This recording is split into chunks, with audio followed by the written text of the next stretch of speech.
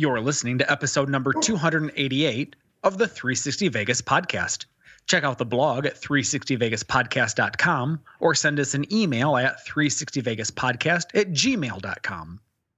You can support the show financially when you shop at Amazon. Simply go to the blog, click on the corresponding banner, and go about your shopping. It's that easy to give us money without even giving us money. Also, you can also get early and sometimes exclusive access to all things 360 Vegas with a mere $7 per month subscription over at Patreon. That's patreon.com/360 Vegas. Day after tomorrow, gentlemen, we'll be in Las Vegas. Welcome to Vegas.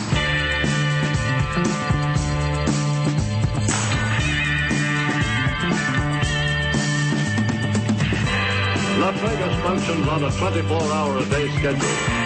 The pools, the casino. Big volcano out in front. That's the Eiffel Tower. Bellagio. Riviera. The Mirage. Flamingo. Sahara. The MGM Grand. This isn't the real Caesar's Palace, is it? I want to gamble. They always put the machines that pay off the most right in the front. Good luck. The Strip is just the most amazing stretch of road, I think, probably anywhere in the world. Kicking ass in Vegas. Vegas, baby. Vegas, baby. Welcome to Las Vegas.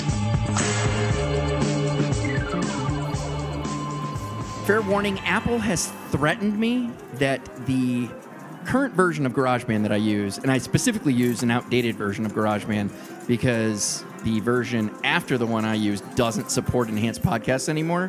I was threatened today, just as I logged in, that this will not work with any future updates for the iOS. Awesome. So that means I will, one, be delaying an update while I, two, start testing out other software to see if I can't find something else that will support this. The enhanced podcast. Worst case scenario, we may be seeing the death of the enhanced podcast. So if that is what it boils down to, then what'll end up happening is I'm just going to record and edit all the vintage that I've got backlogged for all this time. I'm just going to record them and edit them as fast as I can, so that way I have them the way I wanted them. Because I've already said, I have the story arc that I always wanted to tell. You know, the everything from the birth of Vegas, the Mafia, the evolution, the great consolidation, and I have that story arc done. So I'm like, just worst case scenario, fucking get your story out, and it's done. For some reason, when I keep saying "Hey scenario" or anything close to scenario, it fucking does. Hey, Siri wakes up. Yeah. She's like, "What? You want something?" Oh, that's funny. Yeah. Huh. I apparently said scenario like 4 or 5 times in this, and she just kept going up. I'm like, shut the fuck up. So yeah, fair warning: the enhanced podcast may be dying soon. I will do everything I can to make sure at least the vintage story arc I had always dreamed of delivering will be done enhanced. But after that, if I can't find quality software to support this, I'm not going to put a shitty version of the show out. Right. We'll deal with it. And you know what? I don't even hate Apple for this. It's technology that most people didn't get onto. It takes extra effort to do, and most people don't put that sort of effort. Most people don't edit their fucking shows. Well, that's true. So I don't hate on them for doing it. It wasn't something that was adopted by a lot of people, so why continue to support it? So, but I liked it. So. I think it's a wonderful opportunity for folks that use the software to be able to check out the pictures while they're listening to it. It certainly adds an extra layer of complexity to the story that you share. So it is unfortunate that GarageBand is doing away with it, and I hope that I would imagine in 2019 2019, there's got to be plenty of folk out there that will support that, but maybe not. Maybe that was something unique to GarageBand. Yeah, I did some research, and I saw some that said something about it, but we'll see. Like I said, there'll definitely be some research coming up here to figure out if there isn't a suitable replacement, and if there isn't, then we'll figure it out from there. Yeah, I love it. Something else I love, I am a dear friend of the show has provided, is supporting, if you will, is sponsoring Tony tonight. My friend Mark W. has provided me with a bottle of Breckenridge. Nice. It is a blend of straight bourbon whiskey Now, this is a blend of bourbon whiskey that's been aged for a minimum of 2 years in new charred oak barrel. And I think if my friend Mark shared with me that he didn't terribly love this, my guess is because of it being just a minimum of 2 years in its age. This is clearly a very young whiskey. I poured some in my glass. What's that? Is that it? That's interesting. Yeah, that's exactly what it is. It is so young that it's still got some of its burn in it because it hasn't had a chance to mellow out for those additional 2 years. Most bourbons rest in a new char-oaked barrel for roughly 4 or more years. This one is only 2 years, which means it didn't have as much time to absorb the vanillas and the caramels from the wood fibers that is the barrel. And so that makes it so hot. I did at least put a little splash of water in it to open it up a bit, and that's tamed the burn. But yeah, this is definitely a young bourbon. Huh. Well, now you know why. It's fascinating. There's a information reason. right there. Din, din, din, din. So before we get too deep into this bottle, we better start the show. Yeah. He's Mark, she's Karen, I'm Tony, and as always, we start with Random Vegas. Next week, the Stevens Group will share the name of the first property built from the ground up on Fremont Street in almost 40 years. Interestingly enough, they own that property too. Today it's known as the D, but it opened in 1980 as the Sundance. Another interesting factoid, once the new landmark opens, that's what I'm guessing it's going to be named, it will mean the Stevens Group owns the oldest and newest building in Las Vegas, for however long that lasts. That's because they also own the building at 1 Fremont Street, also known as Golden Gate. That's all from my noodle. Your noodle, just through your head. My knowledge. It is. My acquired knowledge. It's interesting. I mean, number one, to think that they will own the oldest and the newest buildings, at least for a period of time, which is pretty cool. Yeah. Well, and the last Fremont. one that was built on Fremont. They have 3 landmarks on Fremont right now. The first, the last, the newest. Right. It's fascinating. Wait a minute. You lost me there. I got the first being Golden Gate. I had a feeling I fucked up that as I knew what you meant, so I was just going to roll with it. As I wrote it. So what I tried to cleverly say is that it's the first property built from the ground up in the last 40 years. The one that was built before that was built in 1980 called the Sundance. On Fremont. On Fremont. Right. I got it. It was called the Sundance, and it's currently known as the D. So wait a minute. Nothing's been built on Fremont Street since the D. Not the ground up. Nope. The D / Sundance? Nope, not from the ground up. That's wild. Huh. That's super cool. There's your fun fact for the day. Noodle's kind of cool. That's what Karen said. All right. Let's roll into Twit Pick of the Week. My version of Welcome to Morrowind is this week's winner, shared by @Sam_Marquez1. It captures that magical experience of seeing the strip like an incredibly detailed miniature model that will soon be scaled to overwhelming so that you can play in it. But everyone knows there's a catch to magical experiences. In this case, it's Cinderella-esque. I didn't expect that to be as difficult to articulate. In that the experience has a time limit, and the clock starts ticking the moment you land.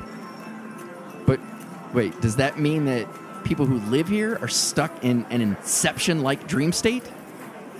I speak on behalf of all who live here and say, either way, I just hope that top never stops spinning.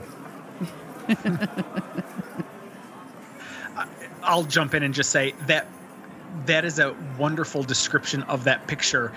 The minute I looked at it, I thought, oh, I totally get where he's going with this. From here, it does look like it's just a little miniature Vegas that you've built in front of you.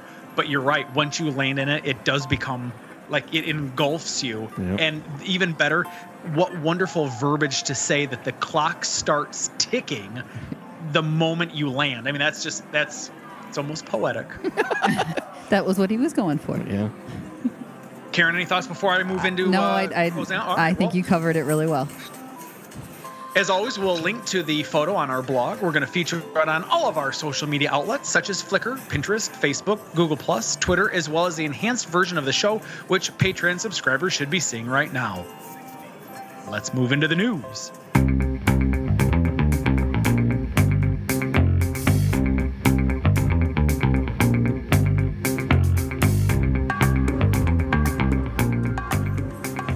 I love that in that wrap up you could hear him pulling the stopper out of the bottle. I even tried talking over it. I had a giant smile. Karen looked at me, and I'm sitting here making notes, and I see Karen look up, and I just smiled ear to The ear. little squirt, or little squirt of or squeak of the cork. So I wasn't initially enthralled with this headline, but then I actually read the notes on it, and this sounds really super cool. Tim Burton's exhibit is going to be at the Neon Museum.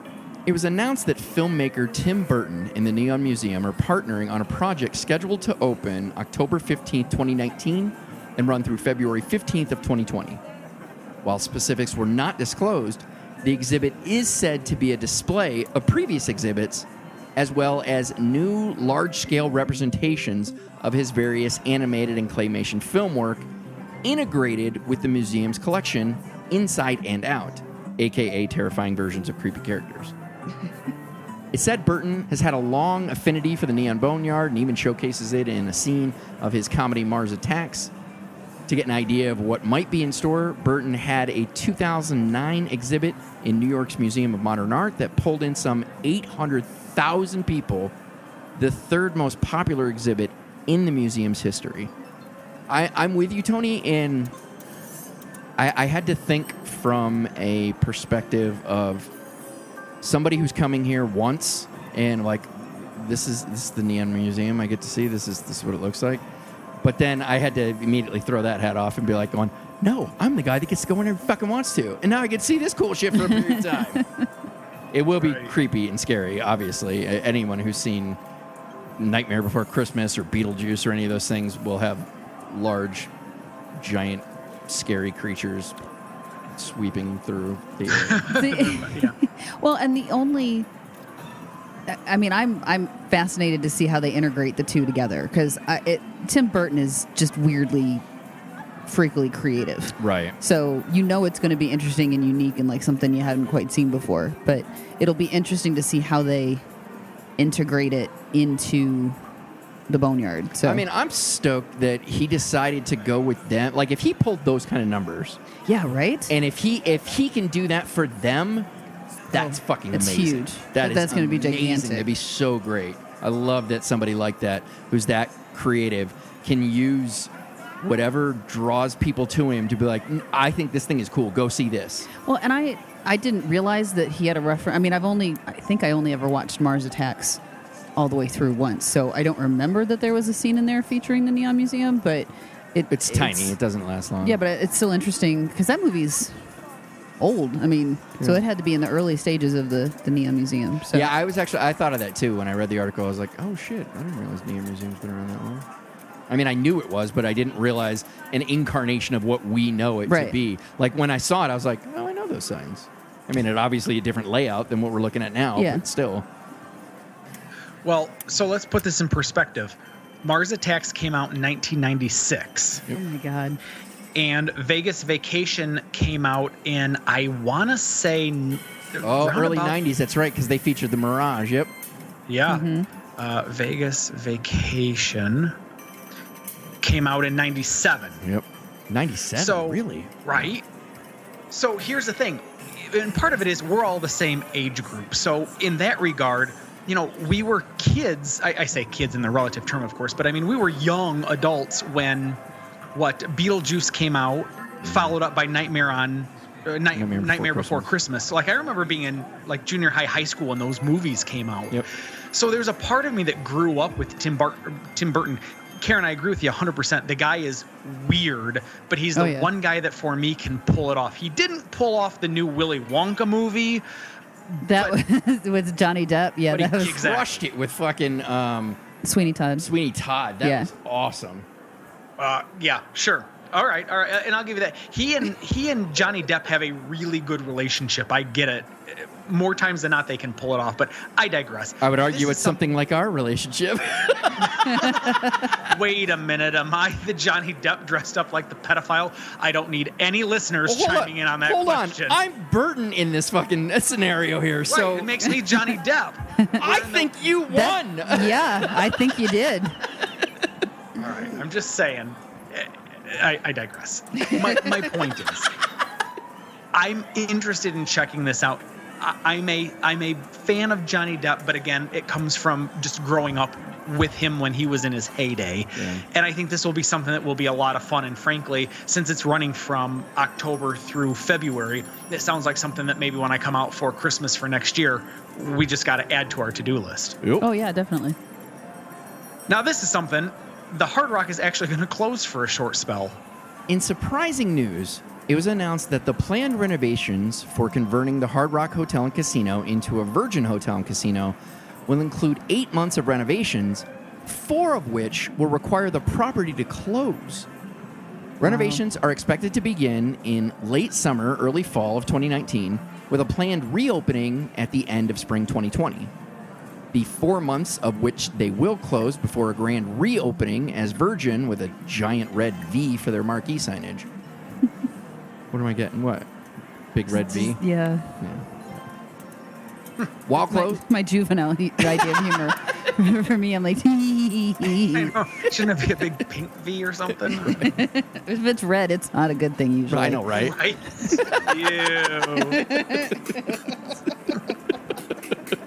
All right. While closed, all of the 2,000 employees at the Hard Rock have the option to continue getting paid as long as they return to their current positions once the property reopens. Wait. So they're going to get a 4-month paid vacation?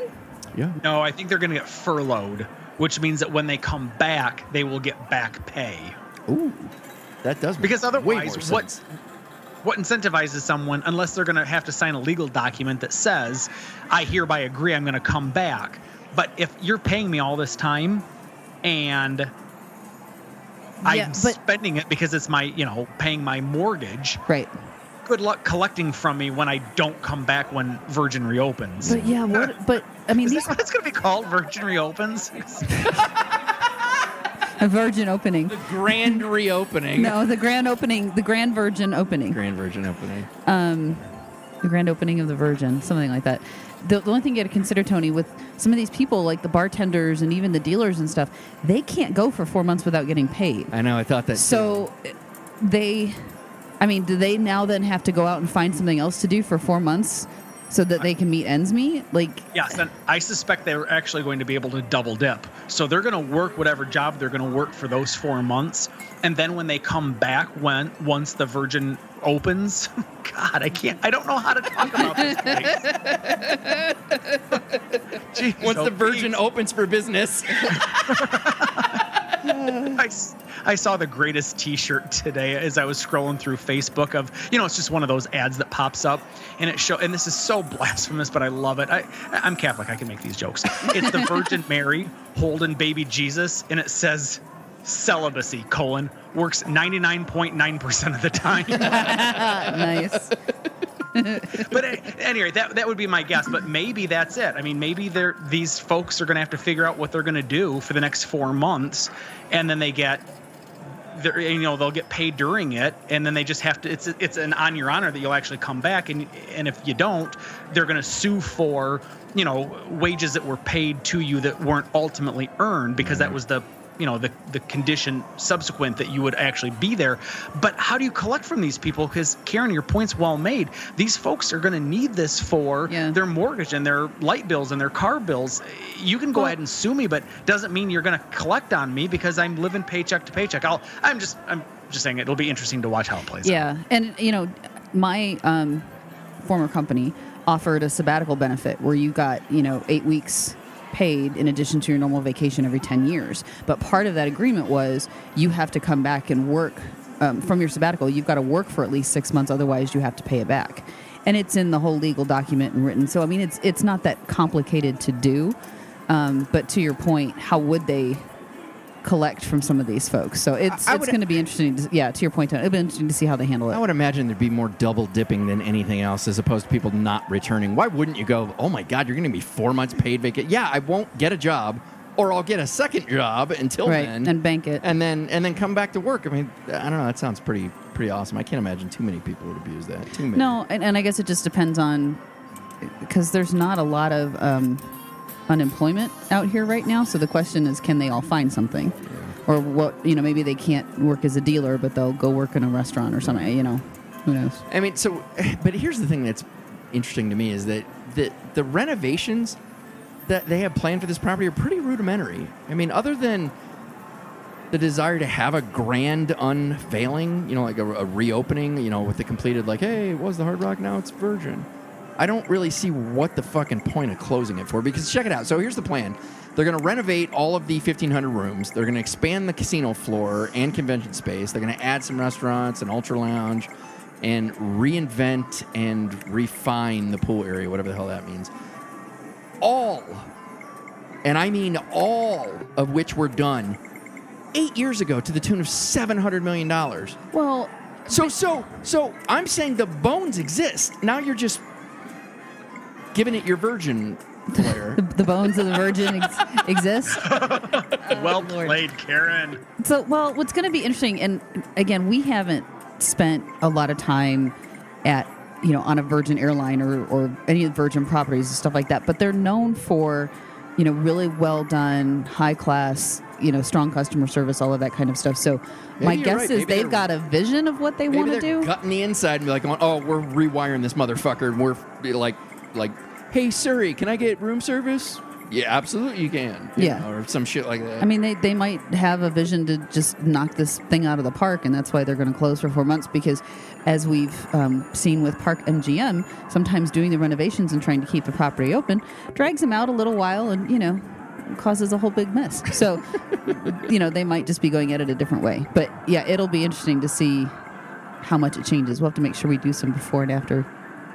I have a little bit of empathy now that I know those guys, and they're like, dude, we're fucking annoyed that it happened this way too. And I'm like, well, now I kind of feel bad for you. I know. But it's a good, it's a good benchmark in this case, because they wanted to stay open. They wanted to, still have customers coming in and keep their people employed and all of that kind of stuff. And it took them a little bit longer than they expected. Yeah, so now Virgin could be looking at it going, yeah, no, we're not going to do that. Clearly this Virgin thing's a bit over the top. This is very Richard Branson, like, take 4 months off. That's what I mean. It's very Richard Branson. Nevada's Black Book gets new members. 3 new people have been added to Nevada's excluded persons list, banning them from entering any casino in the state. Their names are Karen. This is their punishment for a 2016 cheating scam that stole approximately $1.2 million from the Bellagio. The group's ringleader, a craps dealer at the Bellagio, currently incarcerated for 4 to 10 years, would mumble something that sounded like hop bet when his partners were playing at the table so that one of the other dealers would pay it out. There's just one problem. The felt on the craps tables at Bellagio didn't offer such a bet at the time. Now, investigators reviewed hours of surveillance video from games played while the group was at the table from August of 2012 to July of 2014 to come up with the estimated total amount stolen. Oh, could you imagine having to sit there and watch through all those videos? Yeah. Like, I hope it's at least like high def and they could zoom in. But like, I keep thinking, I'm like, I know that's what we all want to believe, but I wonder if it isn't like so many of the security tapes that you've been to these, it's just all grainy and shit, and you can't really tell just about anything. Yeah. The most recent banished thief, a Las Vegas resident, pleaded with the commission to not ban him by attempting to play on the sympathies that he is a recovering gambling addict and wanted to be able to continue going into the resorts for staycations and see shows, but no longer gamble. After his plea, the commission voted unanimously to make him the 35th person added to the Black Book. Like, to me, I'm like, oh, yeah, I totally feel for you. You stole! That's part of the punishment. A lot of money. You don't get to do any of these things. Like, no, I can't gamble there anymore. No, you can't fucking come in at all. That's what you did. You don't get to come in at all. Woof. Dumbass. yes. $1.2 million in the grand scheme of life, I'm not saying that that's small potatoes. It's certainly not. But if he had to divide it, even, I assume he got a bigger cut, but let's just say he had to split it equally with his cohorts. There were 3 people divided by 1.4 million. That's only, and again, quote unquote, only $400,000. I'm completely unwilling to give up being able to go to Las Vegas I'm with you. for $400,000. I'm with you. You couldn't give me the 1.2 million to be like, oh yeah, you can't go to Vegas. And we're like, fuck that. So No way. I would have told on my cousin, like, going, hey, so we got a cheating scam. Like, no, I'm telling. I'd have sold him out for $200,000. What I was going to get. So 2 things. First, Tony, I have to say I'm very proud of myself because this was the first article that I found before Mark did and shared with him. So I am now, contributing to the show. Cool, awesome. And then secondly, when there wasn't even one of those, what was it, a hot bet or whatever he was supposedly mumbled? Whatever it was, yeah, it's a hot bet or a hot bet. And it's not on the felt. See, how are you paying out if it's not on the felt? Because, that made me think the other dealer had to be in on it, too. It was more than just the one guy. And I wonder if the article, because I swear the article said there were 4 people, but 3 people were banned. I wonder if that guy wasn't in, it wasn't the 4th that they didn't mention, or if maybe these dealers work all over the place, and the idea of such a throwaway bet, that's a bet that, like, somebody shot, it's in other places, but not. But when a dealer's paying out a bet, they're stacking the chips that you won on top of the bet that you put down. If there's no bet that you put down, what are you stacking it on? I'm reaching. I agree. I don't know. I just don't understand how they thought they were going to get away with this. Remember, too, and this is, you bring up a really interesting point, Karen. Technically, the hot bets are supposed to be logged by the stick man, yet it's the dealer, the guy that stands around the corner then, that is the one that's supposed to be recording the action. So if I'm standing next to the stick man, if I'm standing next to the dealer who's adjacent to the box man or box person to be, appropriate, he's the one that will say, my left wants and I'm making this up on the fly, wants a, 1-6 hot bet, right? Then it's supposed to be the stick man that goes, all right, 1-6, it's logged, and they throw the dollar on top of it, and it's sitting there to signify to the sky, eye in the sky, that it's been logged. Well, now let me ask you. So they technically say hop bet, H-O-P. Is there anything? H-O-P. So is there a difference between a hot H-O-T and a hop H-O-P? Bet? To the best of my knowledge, there is no such thing as a hot bet. Now, You can roll a big red, which is your 7, or you can roll a yo, but no, HOP is a hot bet. It's a one-time bet, and it's one of those crazy bets where you think that perhaps a 5 is going to come up, and you think the 5 is going to come up as a 4 and a 1. You'll say, I'll hop the 4 and a 1 for $1. Gotcha. I gotcha. So, somebody, and I assume it's the stick person, was probably new, perhaps, and was just being taken advantage of. For 2 years? He always waited till he had the new stick man on the table. Always the new stick. Hey, get in here. We got another new stick guy. Yeah, it could be. It could be. But regardless, great story, Karen. Thank you for finding that. Yeah, you're welcome. All right. This doesn't come as much as a surprise. The Wynn sues Resorts World. Trademark infringement. And we called it the moment we saw it. The colored glass being used wasn't nearly as red as its rendering showed that it would be, and the gold bands made their first appearance. Goldish bands, whatever. Those details, as well as the similarly curved building, a Wynn staple in every property they built since Wynn was introduced to the market in 2005, are all cited in the court filing. The injunction is seeking for Resorts World to remove all materials or goods identified to avoid the causing of confusion or misleading the public, something anyone with eyes could easily see being an issue. Not only for all the aforementioned, but considering the announcement of Wynn West earlier this year, or in 2018, the proximity of Resorts World to Wynn and Encore, and the slight difference in the architecture, 2 curved buildings, look like Wynn and Encore, connect one another, it could easily be misunderstood that this is Wynn West. Called it. Yeah.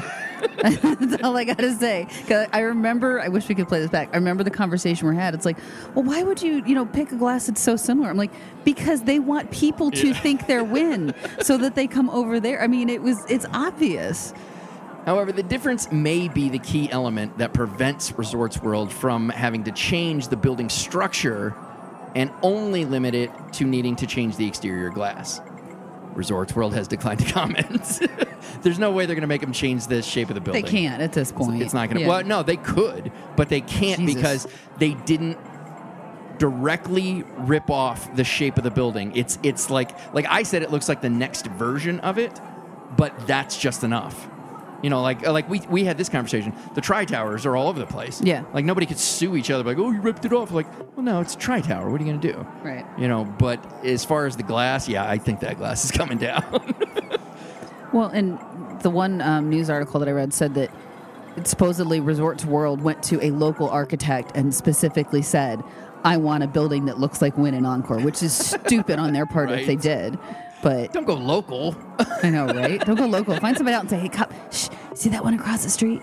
Just copy that. Right. Just like that one. Just like when if you look at the renderings, there were no bands before. I mean, it had lines, but it has lines because it has fucking rooms. Right. Yeah, it's pretty obvious, I think. The Palms is replacing Vandal. Vegas Eater revealed that Palms has tapped Click, I always get this wrong, or don't care, hospitality for the concept that will replace Vandal. The Thai restaurant, the Tao Group, planned to open at the property before their partnership with the property disintegrated. Click opened the Camden Cocktail Lounge and Apex Social Club at the property last May, so it's not really a stretch to tap them to like, hey, can you do another one? They will open Green Street Kitchen, a concept inspired by New York Soho artistic communities famed during the 1980s. It's unclear, but it appears the Beauty and Essex / best friend concept of having a false front is going to be used here because it's said that diners will enter a vintage video arcade with classic games lining the walls and an 8-bit video-inspired tile floor. A door disguised as a vending machine will lead customers down a tunnel to the restaurant's main bar, which is located in a gold birdcage-like structure. Now, here's the unclear part, is the vintage arcade entrance is referred to as a secret speakeasy. So is the arcade a secret as well? Or is that the false front that you go into to then find the secret door, which is the vending machine? Or are you just walking along the hall in the Palms and be like, oh, why do they have a vending machine here? Like, secret door. Like, why would that be the front? Unless it's a giant oversized, like, what the size is this fucking vending machine? Big enough that you could walk through? That's what I mean. It could just be a regular sized vending machine that you could walk through, which is why I like the idea of it being a false front better, be more clever. Like, oh, look, it looks like an arcade. I'm like, oh, look, vending machine. I hope you'll make that voice, too. That's what it sounds like when they open it. It's squeaky. It's old. Vending machine. Regardless, the menu will feature American cuisine in shareable plate portions, a.k.a. way too much food, and is expected to open in April of this year. I'm in. Yeah, That they got a sounds couple cool. things at Palms that we're interested in checking out. They've done some good stuff. Yeah, they have. Yeah. It's just been a little bit of a mess still with the construction, so I feel like we're sort of just waiting for... We're waiting them out. Yeah. We've seen what you're doing. We're aware of it. Although, is it Mabel's? Is open Mabel's now, is now so open, yep. we need to... And when Scotch 80's out, we want to try that. Oh, yeah, I forgot about Scotch 80. That sounds I know cool. now more than ever. Jeez, I know, right? I mean, it's a neighborhood just right around the corner from us, but whatever. It's cool. It's cool. It's just, I was more going for the Scotch aspect, but Oh, that's fine too. The next one has a little bit of Tony lead up. You're not Santa. You smell like meats and cheeses. You sit on a throne of lies. What? Because MGM Grand's 25th anniversary is a bunch of lies. yes. The RJ recently published an article by @Rick Valletta and @Todd Price TV celebrating the 25th anniversary of MGM Grand. Retrospective pieces like this are often priceless because they gave a unique insight into a property's place in Vegas history by illustrating how far ahead of the curve a project was, as well as its evolution into the place it is today. However, this article is a better representation of why it takes me so long to write 360 Vintage Vegas episodes. Buckle up, folks. That's because this happened on Christmas Day, by the way. I'm going to give you a tangent before I go into this. So Christmas Day, I'm writing some notes and getting ready for a future show or whatever. And I read this article, and I was kind of in a ragey mood that day. The article had come out a little while before. Yeah, it come out like a couple weeks before, and I was just so I've talked about it on the show. I won't get into it, but I was just in one of those dark, ragey moods. I'm pissed off. I was just kind of. I need something to vent my frustrations I was kind of keeping to myself, or we were thinking about snowboard. Oh no, that's right. We couldn't go snowboarding because it required 4-wheel drive or snow chains, and we had neither. I love the city. anyway, apparently it gets dangerous when it snows on the mountain. But so I start reading this, and I lose my fucking shit. Like I start reading it, and I go, "Wait a minute, did I miss something? Like I don't remember this." God, I don't think that's not right. I guess that's not right. I guess this I didn't know MGM the way I thought I knew it, and then I start going, well, I know that's wrong. Well, that's fucking wrong too. What? And I lost my shit. I'm like, nope. I went on blast on Twitter, and I fucking wrote the story. Nope. There's no way I'm letting this pass. You fucking pieces of shit are the reason why fucking Vintage is so hard to do, because you're fucking lazy garbage reporters who make no effort to be accurate, and it doesn't take a ton of fucking effort. It doesn't. It's called fucking Google, you cunts. You have to call fucking Google. It's not hard. Anyway, let's. I got to dial this in because I have a very clear, concise rant that I had to articulate. As opposed to this one. Yeah, exactly. I was going off the rails again. I'm like, dial it back. You have it all in there. You've thought this out. You don't have to just randomly run through your head. Just calm down. Calm down. So the reason I have to attack this is a shining example of the vast amounts of information passed off as facts by writers and publications who were either too stupid to fact check their information or too lazy to care. Either way, I wanted to take the opportunity to break this article down and highlight the excessive amounts of bullshit in it. For the record, I don't know these writers, and beyond this article, I have no agenda of hate towards them. I don't really care. And I don't really care who owns the RJ either. This issue that I'm having is specifically with fucking publications and writers that we give like a child-parent level of trust to uncover and share the truth. And at least in this case, not only were simple Google searches not done to fact-check dates, but claims are made that simply fly in the face of widely agreed-upon moments in Vegas history. First, one item I have an issue with but can't 100% disprove is the claim that Studio 54 kicked off the nightclub boom when it opened in 1997. I can say the clubs that Palms opened with in 2001 are widely considered to be responsible for the nightclub revolution in Vegas. But without digging into the history of nightclubs in the market, research I never signed up for when I started reading this article, I can't say for certain that it wasn't the inspiration for the revolution. Next, the article claims MGM's convention space, quote, inspired a greater interest in attracting conventions, unquote. Total fucking bullshit. Total bullshit. Vegas has been a convention town for a long time. In fact, the Las Vegas Convention and Visitors Authority was created in 1955 to help manage demand, which was so great, the Landmark Hotel and Casino was imploded in 1995 to handle its parking needs. After the LVCVA, the most significant convention center built in Vegas was the building of, one called the Sands Expo Center in 1990. Not only 3 years before MGM opened, but a year before MGM Marina closed, so the MGM Grand project could even begin. Oh, the voice is going to get higher. Sorry. Even my dog's howling. He's like, what is that whistle? Dog whistle sound. Something else shared was a quote from at UNLV-IGI, which is UNLV Gaming International Gaming Institute, claiming MGM Grand tried, quote, to create a world-class celebrity chef high-end food experience. Complete fucking horseshit from a supposed academic. You should have your goddamn teaching license revoked, you fucking idiot. Because MGM opened with 8 restaurants, and only one of them was run by a celebrity chef, Wolfgang Puck's Cafe. And that same chef opened Spagos in Forum Shops at Caesars Palace a year earlier. At Caesars Entertainment, Executive Vice President Jan Jones Blackhurst overtly lied that, quote, when the MGM opened, it was the first vision of Las Vegas after the Mirage, unquote. Total fucking bullshit. The Mirage opened in 1989. After that, Excalibur opened a year later in 1990 as the largest hotel casino in the world. Following that, Luxor and Treasure Island opened 2 months before MGM Grand opened in 93, in October of 93. While this statement may simply be a matter of opinion, it's still remarkably flawed.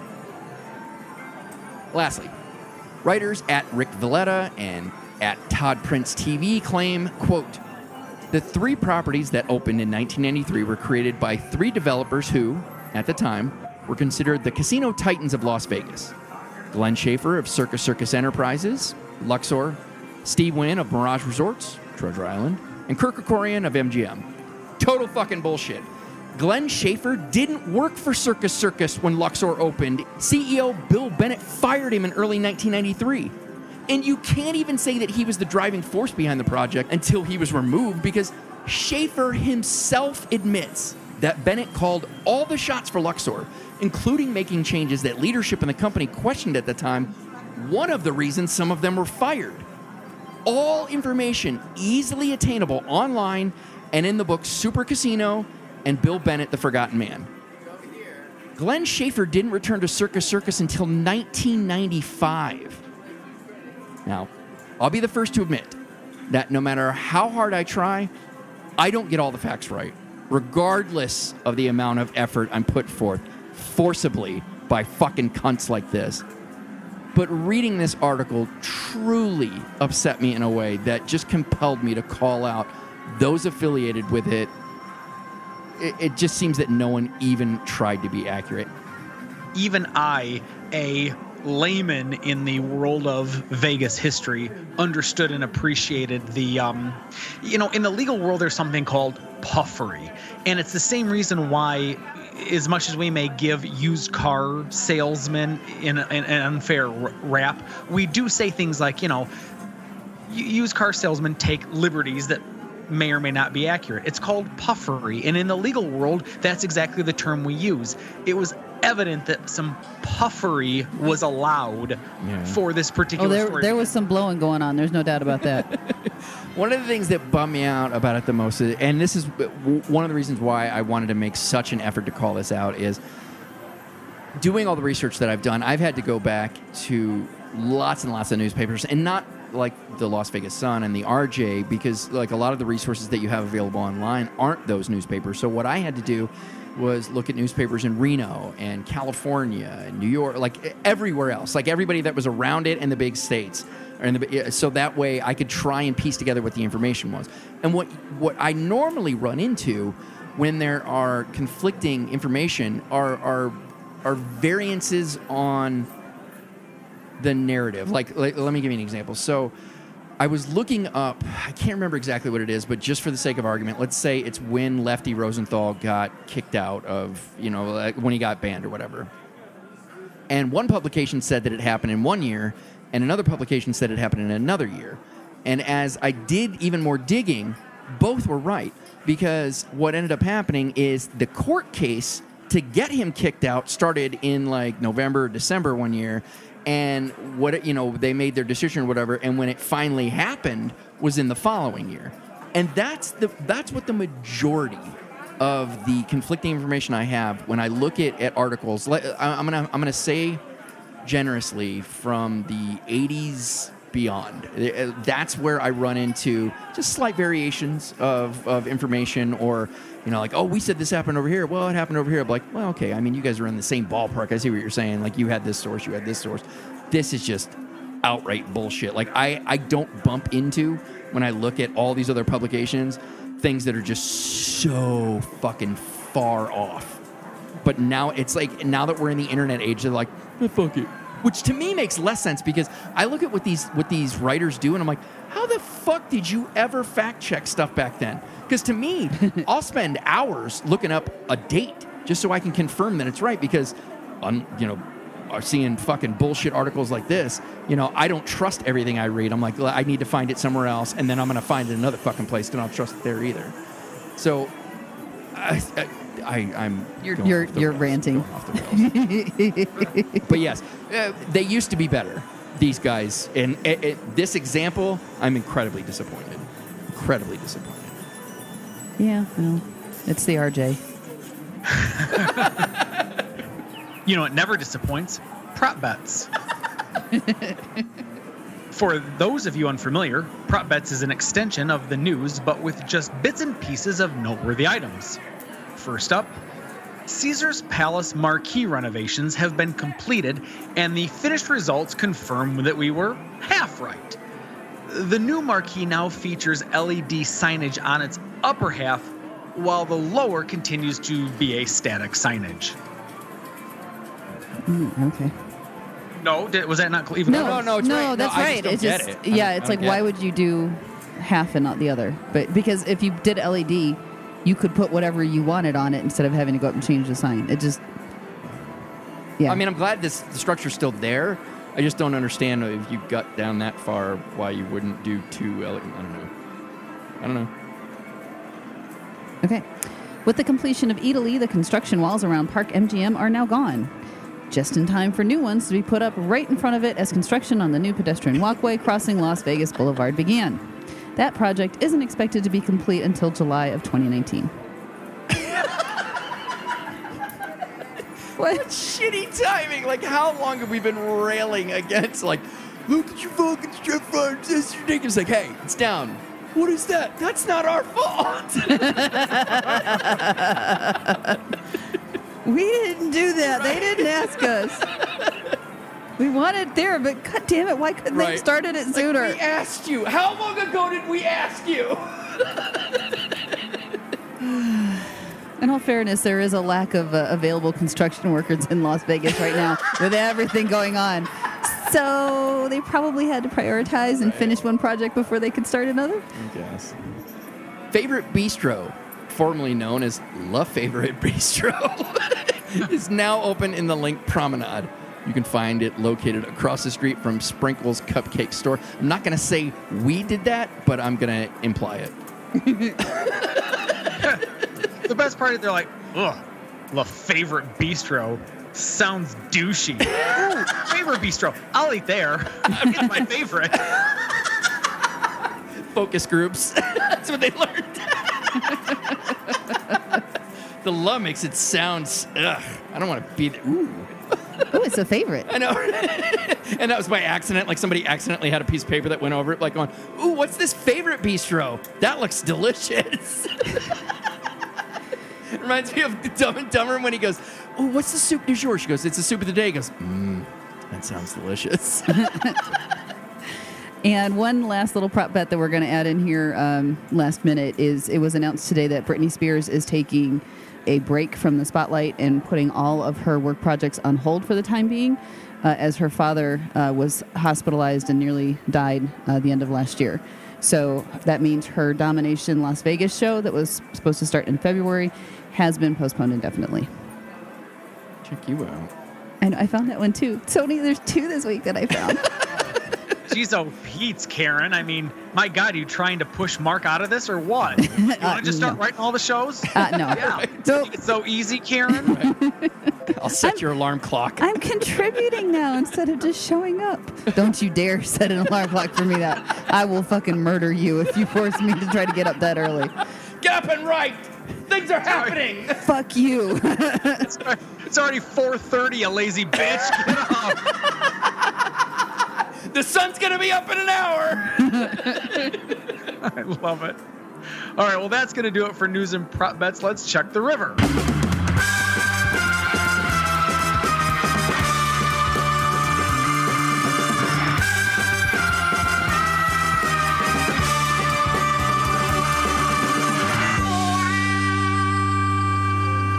All right, so we actually have two things for the river. One of them, Tony's contributing. Ooh. Yay. I would like to say a special hello and thank you. It was wonderful getting to meet Laura. Now, Laura is on Twitter's, apparently she's at Little Miss Irish Bar. Nice. And I had the great opportunity, both my wife and I, to meet her when we were at the Cromwell during the Christmas break. My wife and I were sitting there. We were at the video poker bar, like the actual bar itself, playing video poker. And Laura came up and she said, wait, she goes, are you Tony? You're like, maybe. Does he owe you money or impregnate you at some point in your past? And she goes, no. She said, I listened, because I was wearing my 360 Vegas shirt. Aww. And she said, I listen to your podcast all the time. So Laura is a health teacher in the Chicagoland area. And she shares some really fun stories of what it's like to be a health teacher teaching, adolescents. Because I think she said if she wasn't junior high, she was very early high school years. Oh, good Lord. Said, the best way, exactly. She said, it's, no one's paying attention to you until all of a sudden you start talking about the birds and the bees. And she said, all of a sudden, everybody tunes in. She said, I don't care if you're a boy or a girl. When we start talking about a penis and a vagina, everybody their heads whip around. I'm sorry, teacher, Laura, what was that? Everyone quiet down. The teacher's talking. Hey, it doesn't get any better. I'm 41 years old and I love the Virgin Casino. So. That's true. Yeah. So, at any rate, Laura, it was an absolute pleasure getting to meet you. You were a lot of fun. But also, we've got a 360 FHE, and this is our opportunity to share with listeners when Mark and Karen go out and they explore the ever-changing landscape that is Las Vegas, and they share that experience with you, the listener. This time, so you guys went out and you explored Boulder Highway that was inspired. Not us guys. I was not part of this. This would have been torturous to Karen. I was like, I was trying to give you some credit for being a supportive wife. I am. I'm very supportive. I said, go right ahead. Take as much time as you need. You go. I'll be here with the dog and the cats. I will find something to do to occupy myself. Have a good time. So I was very supportive. Very good. So, Mark, you went out and you explored the Boulder Highway, which was inspired by the Boyd gaming history. So why don't you tell us about that? Yes. Particularly the adventure you had. Yes. So I checked out... I just finished writing the Boyd Vintage episode and became overly inspired and wanted to take advantage of my new domicile. Domicile in zone, right? No, that's kind of your house. I was trying to go too clever, but I live in Vegas now is the point that I was trying to make. Take advantage of the fact that you could just hop in your car and go see these things that you were just reading but I about. thought I was going to be clever, and I just Sometimes you just overdo it, honey. Just stick with the most direct basic. I'm not happy with myself right now. I'm going to shake it off. Sometimes grinding the broken shards of glass into the palms of the listeners that you get to do something they can't. It's hurtful, dude. I know, but it's like I like to be clever, like on. Oh, what did he get to? Oh, you fucking live there, dick. Just say you live there. That's what I was going for. I feel better now. Now we're back. But I had the opportunity to go experience these places firsthand, so I took it.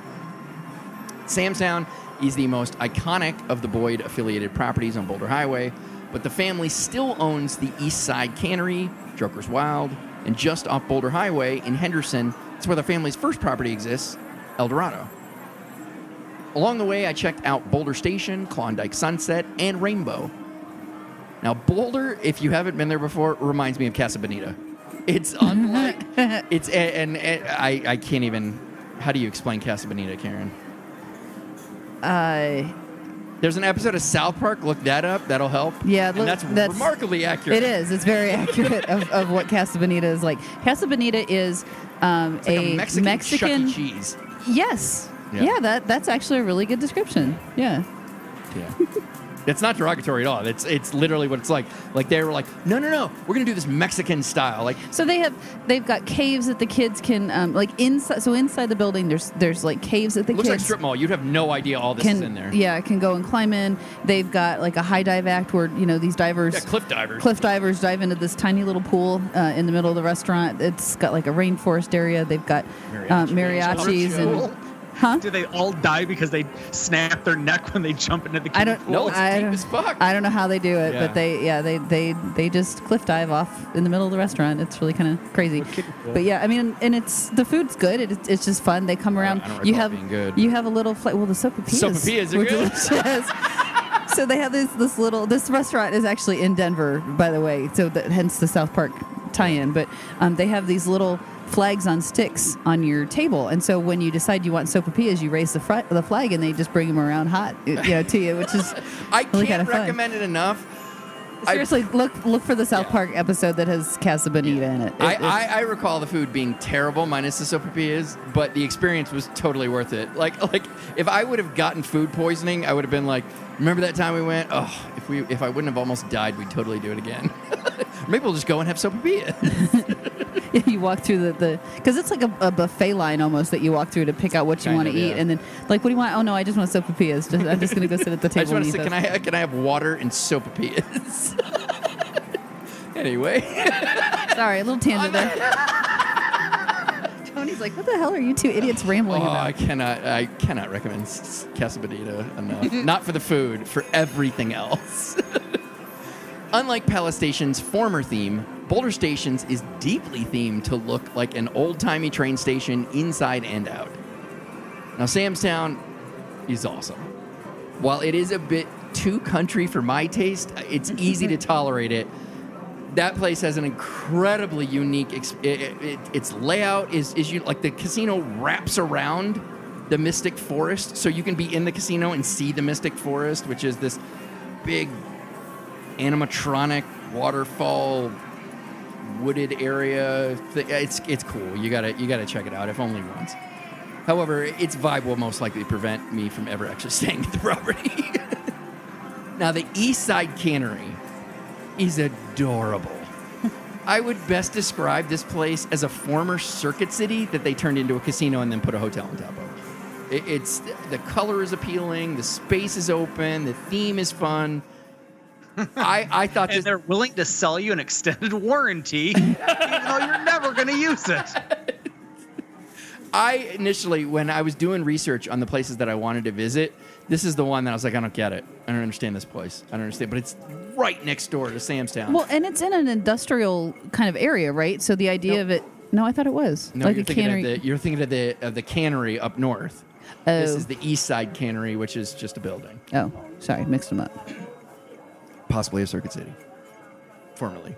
But when I was doing my research to figure out where I was going to stop, because there's other places along the way that I could have visited, but I was like, I don't want to see just casinos to see casinos. Like I want them to have a point. Like Boulder Station was really the only one that I stopped to see, just because it was on the way. Like it wasn't really part of any inspired thing. But I don't know. I just got curious enough, and I don't know why I'm apologizing, but anyway.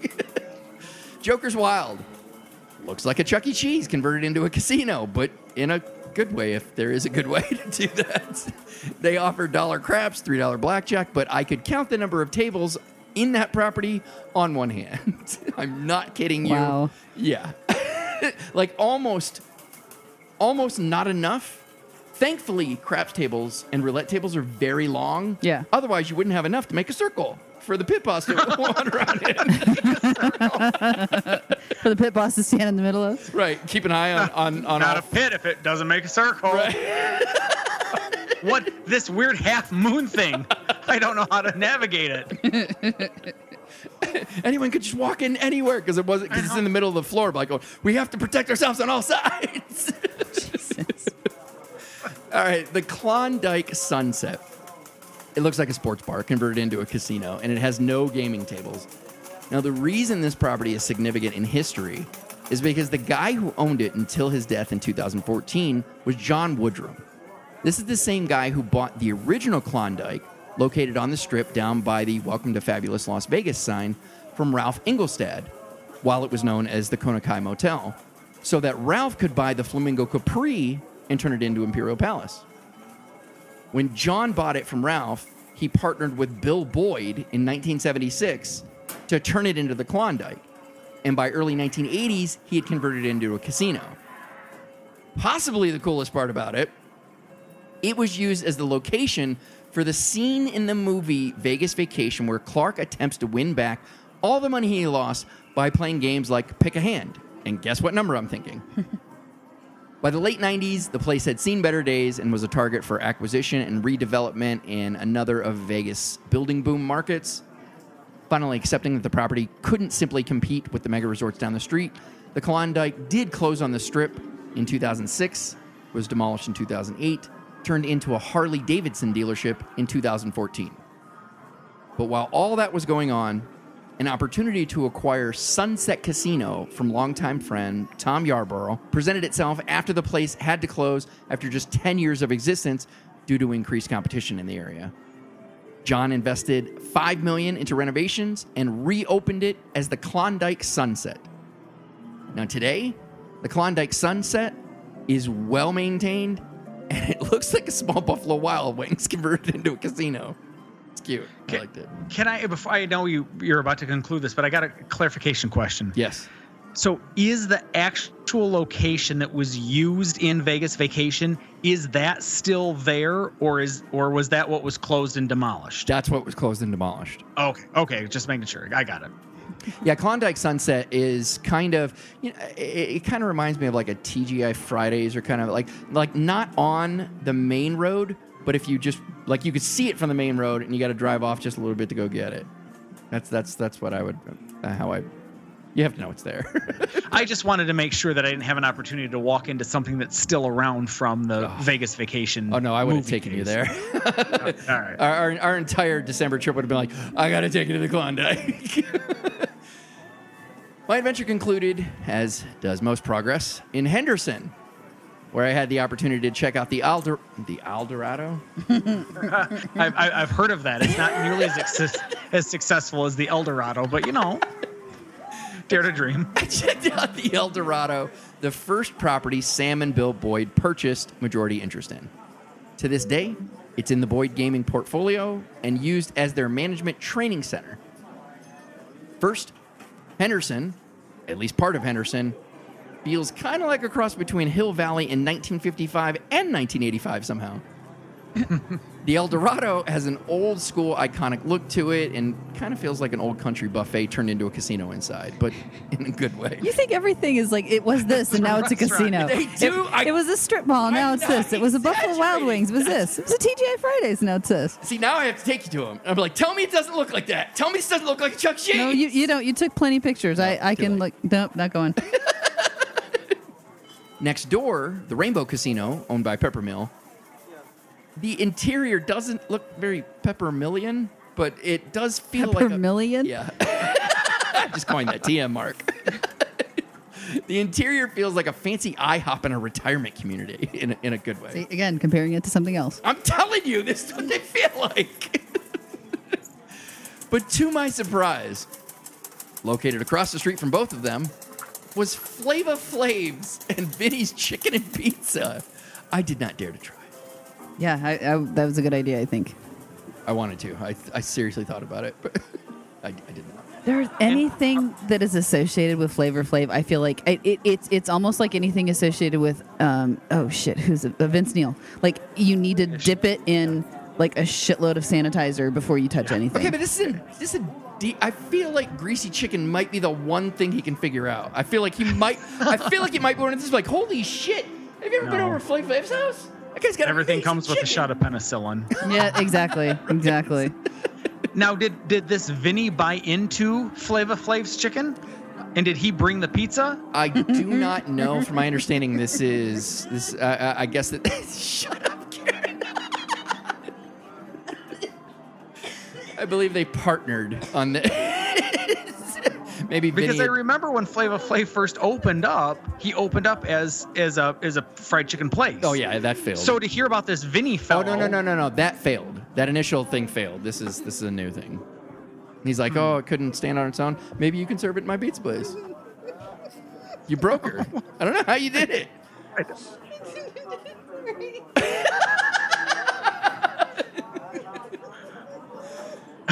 Oh my goodness. It's great. It's not. We're starting to break her more and more. I think she's just. I think we just broke her down. It's taken like 20 years. This is awesome. She's in tears, dude. It's awesome. She lost her shit. The dog's like, "Are you all right?"